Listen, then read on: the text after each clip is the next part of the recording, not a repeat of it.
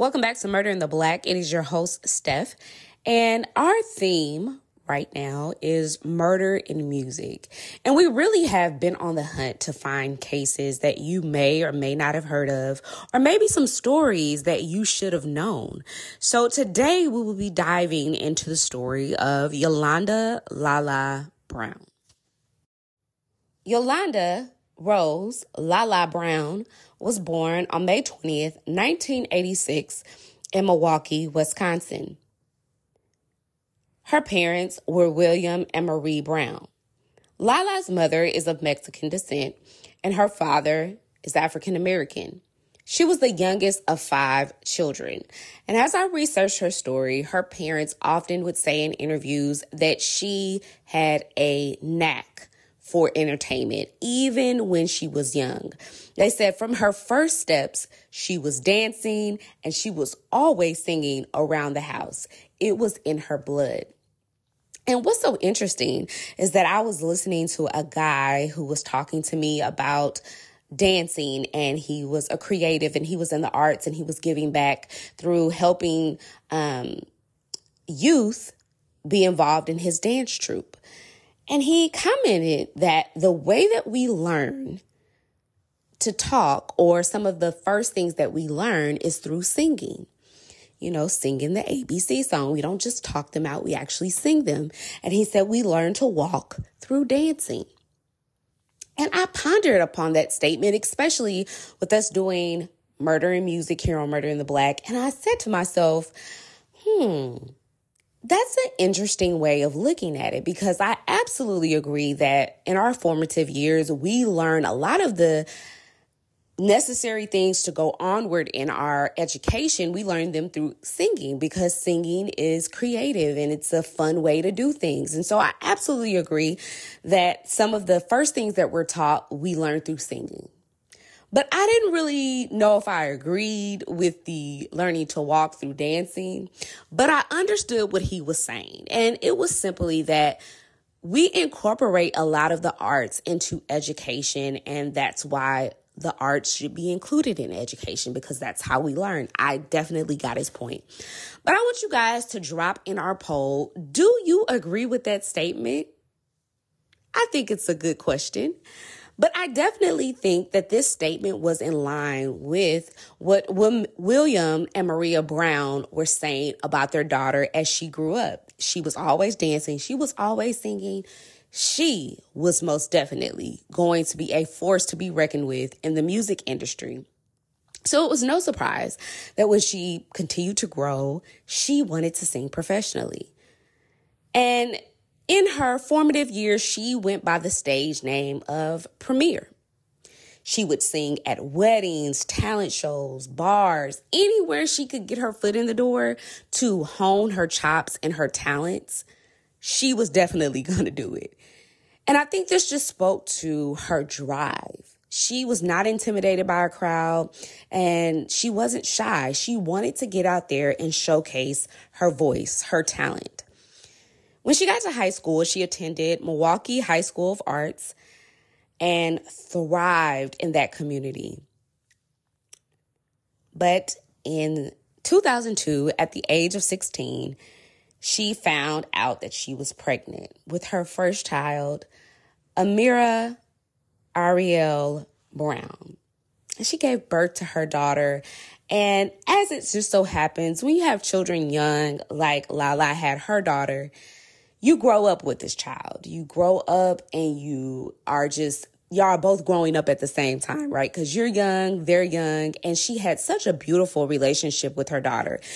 And y'all, when I tell you her daughter is the splitting image of her, I'm not lying. Like, she literally baked herself in for 9 months when she was pregnant with her daughter and gave birth to herself. Her daughter is the exact image of her, and they are both gorgeous.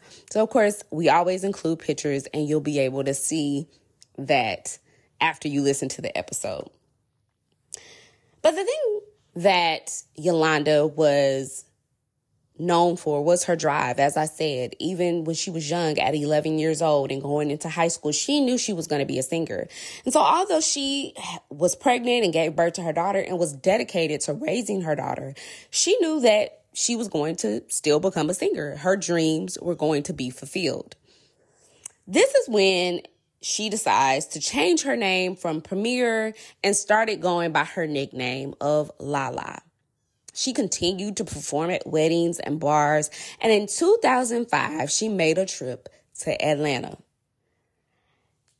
because she wanted to fulfill her career. Now, in the music industry around the early 2000s, mainly mid 2000s, Atlanta was popping. And I have to say, Atlanta has always been a mecca of music. You can't discount them. You think about TLC, Babyface, LaFace Records. They were always top tier. Toni Braxton, they're responsible for her career. I mean, they were really honing talent in Atlanta. So when LaLa decides to go out at this particular time in the era of music, crunk music was king, okay? It was all about snapping and crunk music. Lil Jon, East Side Boys, T.I., Jeezy, all the top era of rap. One of the top eras of rap, in my humble opinion, because I am like a rap connoisseur. I love like all things related to rap and really all things related to music. So when LaLa goes down there, she really is like observing like Atlanta culture and all the connects and networking that she could possibly do from Wisconsin. And she decides, okay, I just need to go because this will increase my chances at becoming the star that I know I can be. And at that time, Hot Atlanta was the Black Hollywood of the South. You know what I'm saying? It was where you could go to get your career popping and to eventually become the star. So it was while she was in Atlanta that she met Lyfe Jennings. So let's talk for a moment about Lyfe Jennings. You may know Lyfe Jennings, or you may not, because his career was somewhat short-lived in the music industry. Many people are still fans of Lyfe Jennings, do not get me wrong. But back in the early 2000s, his career was popping. And his story is interesting. So let's talk about who Lyfe Jennings was and what he did to make LaLa's career get the spark that it needed. Lyfe Jennings and LaLa Brown shared a lot of history in their background, and that they both had to conquer obstacles in their past so that they could fulfill their dream of becoming a musical talent within the industry. And in 2002, Lyfe Jennings just finished serving a 10-year sentence in prison, and he was determined to fulfill his musical aspirations. So just 2 days after being released, he recorded a 4-song demo, and a month later, he released his LP and performed at the Apollo. I want to give you guys a mini deep dive into music history because I love music history and I think that we have to talk about it because it brings context to the times that we're talking about. So you can get a robust storytelling here. So Showtime at the Apollo was a syndicated show. But before it was even that and TV execs got their hands onto it, Apollo is a theater in Harlem, and it was known to feature live performances from established performers, but it also featured up-and-coming artists and talents there. And it was like a variety show. So many professional singers would go there to hold concerts and to perform, but also it was a place where you could go and be discovered. It was like, Star Search, if you will. And so it had so much popularity and so much notoriety that TV execs heard about it and was like, we can capture this and put it on TV for the whole nation to enjoy. And so on Saturday nights, or it went to Saturday nights, but originally it was on like a Wednesday night. And you would see people who would come far and wide from the nation to come to New York and perform at It's Showtime at the Apollo. And they had a kids hour where kids would perform, and then they would have amateur hour. And amateur hour was the highlight of the show because you could come on and see somebody perform comedy, poetry, singing, dancing. And the crowd, if you could get through your set, would then vote by their hand claps and noise that they made if you were going to be able to move on and then eventually be judged with the other competitors at the end of the night to see if you would win, right? And they had a beautiful co-host by the name of Kiki Shepard. She was gorgeous. She was like a Vanna White, but she was just drop dead gorgeous. And she would come on and feature the competitors at the end of the show. And if you couldn't make it through your set because you just got booed too much because that crowd in New York is something else, well, then the Sandman will come and take you away. And let me tell you, I literally remember me and my siblings crowding around the TV on a Saturday night and looking forward to watching Showtime at the Apollo. Because right after Showtime at the Apollo, Mad TV came on. Anybody out there feel me? Okay. So it was a thing. And one of the hosts that really stick out in my mind, they had a number of hosts, but one of the hosts was Steve Harvey. When I initially started watching, it was Steve. And it went on and on to have many other hosts that you guys may have heard of. Anthony Anderson, Christopher Kidd Reed, Monique, Mark Curry, Donna Summers, Sinbad, Martin Lawrence, Whoopi Goldberg. I mean, a lot of people have been a host of that show, and it was amazing. Okay. You just had to be there. You could probably go on and find some clips of Showtime at the Apollo. So when Life Jennings goes to Showtime at the Apollo, I mean, it is right pickings, right? He has an LP that he just released. And if he does well, people around the nation are able to see him. And then they're able to go and get that LP, right? Like it's the perfect setup. So when he arrives, they love him. No, initially, after he introduces himself, he steps onto the stage to perform and he's booed. They start to boo him. And they say the toughest crowd is New York. And they start to boo him. But that is until they hear his voice. And they are amazed. They're blown away. And for 5 times in a row, they feature Life Jennings. And he wins 5 times in a row, his show. So from Saturday to Saturday, he is winning. And like I said, this was like the perfect situation, right? He's known around the nation. He was ripe for the pickings. And Columbia Records knew that they needed to sign him. So he released his first album called Life 268-192 in August of 2004. And that was the start of his career. He had such a beautiful beginning with his career. And when LaLa decides to move to Atlanta, guess who's there? Life is there.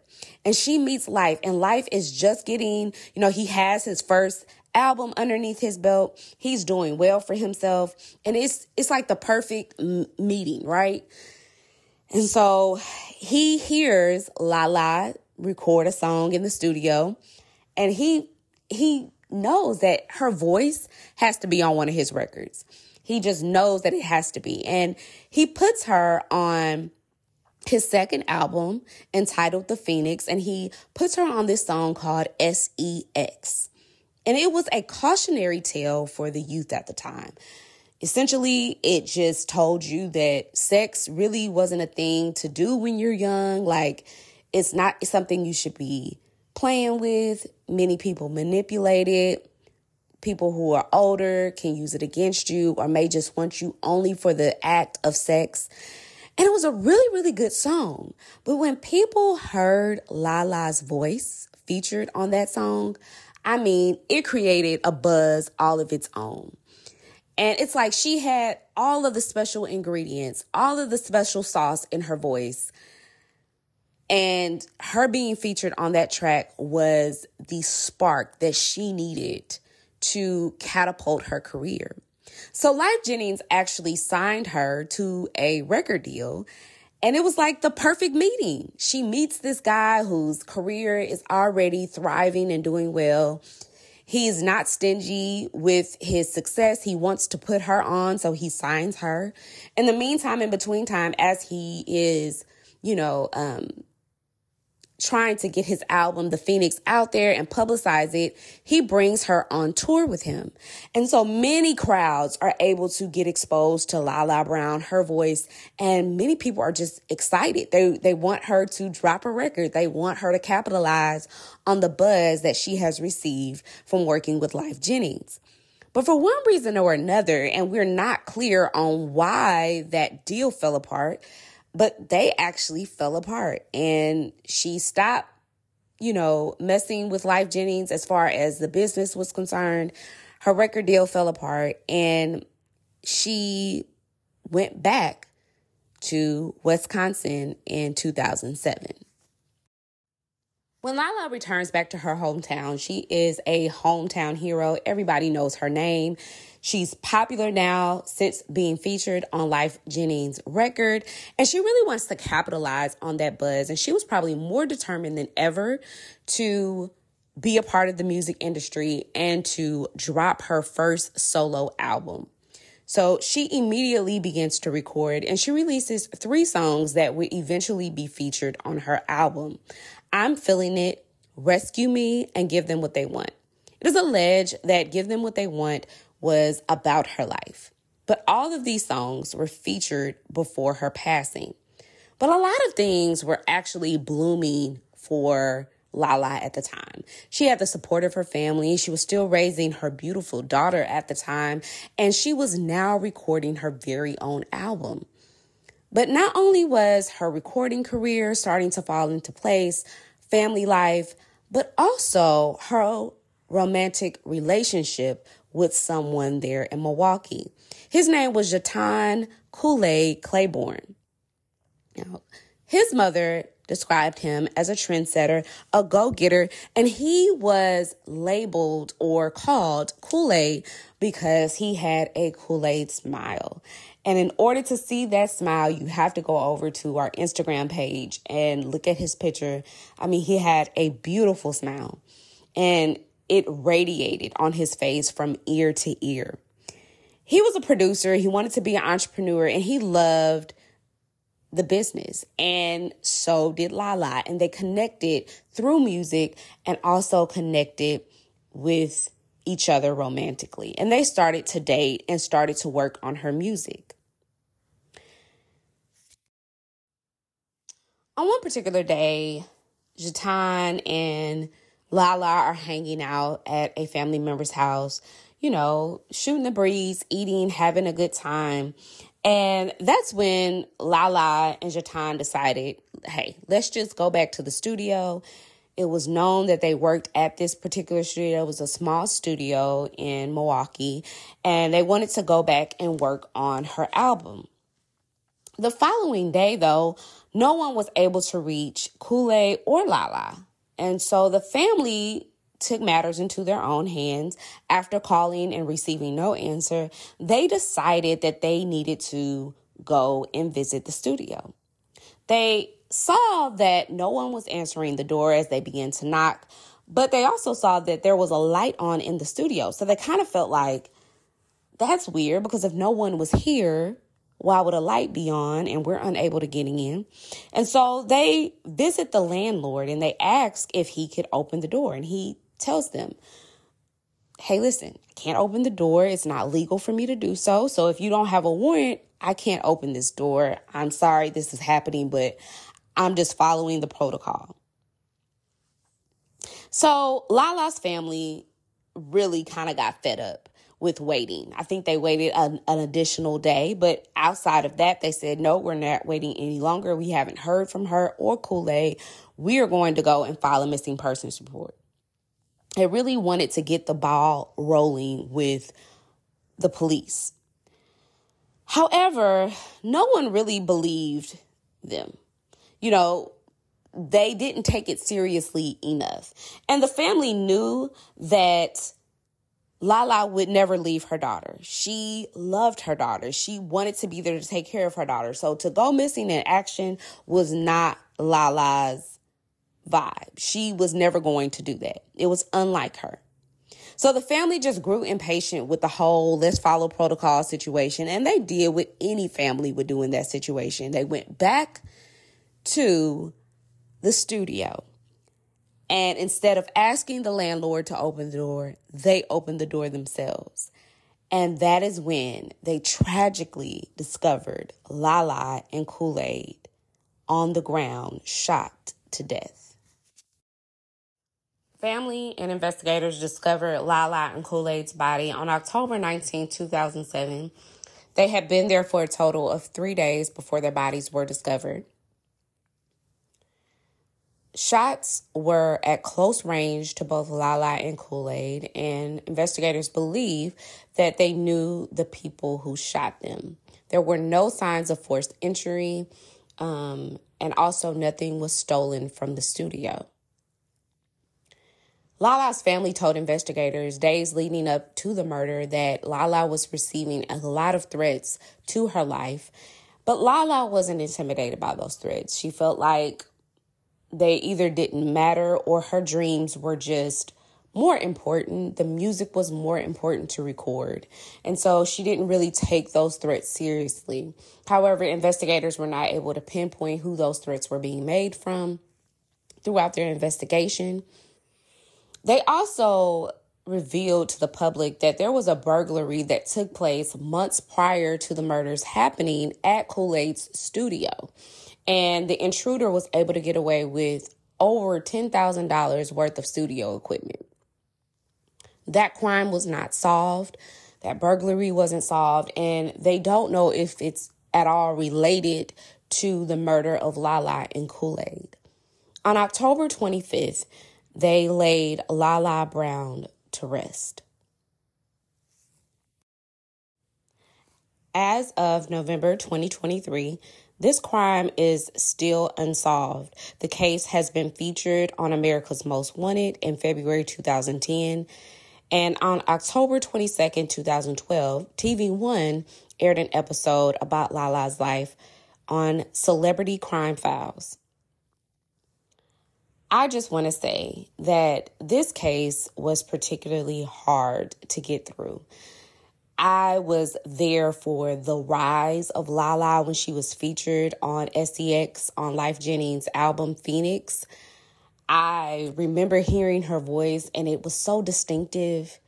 And I don't remember when she passed, but I remember watching an episode on TV One, getting the full explanation of how she died and her dreams and how her dream was deferred because someone took her voice. They took her life from her family and they took her dream from this world. And I feel like LaLa's story should be told mainly because it's unsolved. And someone out there in Milwaukee, Wisconsin, who was there at the time, heard something, saw something, or even did it. It is time for us to not be silent. We have to speak up for these people like LaLa who can no longer speak for themselves. Someone knows something. So I don't truly have a takeaway for this story because it's unsolved. But the one thing that I admire about Yolanda LaLa Brown is she was determined to make herself a star. She believed that she was a star and she was going to become a star. And I love the tenacity. I love the resilience that she had because she could have gave up during so many moments of trials during her life. When she got pregnant with her daughter, yes, children are blessings, but it is hard to raise them when you are a child yourself. But she was determined to raise her daughter and to also fulfill her dreams. When she went down to Atlanta and linked up with life. She felt like, oh my gosh, okay, I'm about to be a star. I'm about to release my album. But then when their disagreement happened, and for whatever reason, the contract was taken away from her and Life were no longer on speaking terms, she still didn't quit. She went back to Milwaukee and linked up with a producer there and started to work on her own album because she realized she was good. She got that stamp of approval that she needed in the industry when she worked with Life, and she was going to be a star. Like, no doubt in my mind, she was well on her way into stardom. And just because someone was intimidated by her talent or whatever, they took her away. It's just unbelievable to me. But I featured this story because Yolanda's story and this other story we will be sharing with you next week is a story you should know, because I believe this story can be solved. And yes, it's been 20 years plus later, 15 years plus later, 15 plus years later, I should say. And yeah, it's still unsolved, but there's somebody out there who can solve it, who can give the investigators the tip that they need to solve it. I also want to say that her daughter is into music. She raps and she also sings. She's gorgeous. And she has commented in interviews that her grandparents did a fantastic job raising her. Her aunts and uncles, her mother's siblings also helped. And she misses her mother dearly. And she just kind of wants to continue her legacy of music. So that is the story of Yolanda LaLa Brown.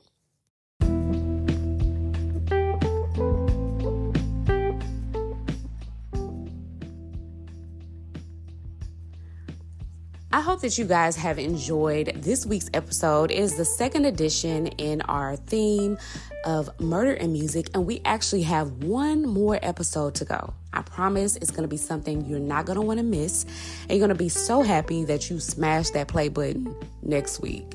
And if you're a part of our Perks Club, that means you get early access to that episode, so join now. But let's go ahead and get into what is my favorite segment here on Murder in the Black, and that is our polls and questions. So you guys always show love and give feedback here on Murder in the Black, where we host different polls that you can participate in after the episode, and also offer questions that you guys can type out responses to. And I love those. But this week, or should I say last week, at the end of last week on Sunday, my energy was particularly low just because I had a long week. Nothing happened that was crazy, but just had a long week. And on Sunday, I didn't really feel like going to church. Like, I just wanted to stay in bed, right? Like, we all have those days. And I woke up and checked my phone, went through my emails like we all do. And I got an email from a listener that absolutely blessed me. And without divulging too much of her personal story, I have to say, she gave me her personal account of her domestic abuse survivor story. And she expressed how much she felt like I told that story with so much grace and dignity. And I was like, oh my gosh, that gave me the energy I needed for that day, but for the rest of my week. And so when you guys email us and tell us how much you enjoy something or how much it, fed your soul, you don't know what that means to us here on Murder in the Black. So thank you to someone who characterized themselves as a forever listener. I'm forever grateful to you and sending you love, and you know exactly who you are. So let's get into our poll question and our regular question for this week. I asked you guys, do you think you quickly judge personal narratives in true crime? Well, JP32 said, I will say, I'm guilty of quickly judging people in true crime situations. It's like when the husband or wife comes up dead, I automatically think it's the spouse before hearing any of the facts. I think we're all guilty of that in the true crime space. We are all guilty of that. The next response that I want to read is from Nubins 1000. She said, I just want to say, I really enjoyed the perspective shift in this episode and how you told the story from a survivor's view. Fantastic job. Blessings to you, Nubins 1000. I don't know if you're a girl. I said her, so I don't want to mispronounce, but blessings to you. All right, so our poll question from last week was, which aspect of the Chester Turner case fascinates you the most? 25% of you said the crime and investigation. Trial and proceedings, 10% of you said that was the most thing that fascinated you. The time it took to find him, 15% of you agreed with that, and 50% of you said all of it. Well, I actually am not going to agree with the majority this week. I really was fascinated at the time it took for them to find Chester Turner and then some of the blunders that happened when they were trying to find the perpetrator. And they carry out injustice even in trying to find him, right? And so that part fascinated me. I couldn't believe it, how long it took them. He was committing crimes in the 80s and wasn't caught until 2004. That is a long time. But that just goes to show you how we should be grateful that there is no statute of limitations on murder. Doesn't matter if you're 70 years old. If you got caught murdering somebody 20 years ago, you're going to jail. Prison, to be exact. So I hope you guys enjoyed this segment. I am going to be including, for those of you who have made it all the way to the end, I will be including a poll this week that I really, really want your feedback with, because we're going to be diving into another theme. But instead of choosing that theme for you, I want you guys to help us determine what cases should we be looking at for our next theme going into the holiday season. So do what you guys always do. Participate, let us know, give us some feedback. And until next time, friends, this is Murder in the Black.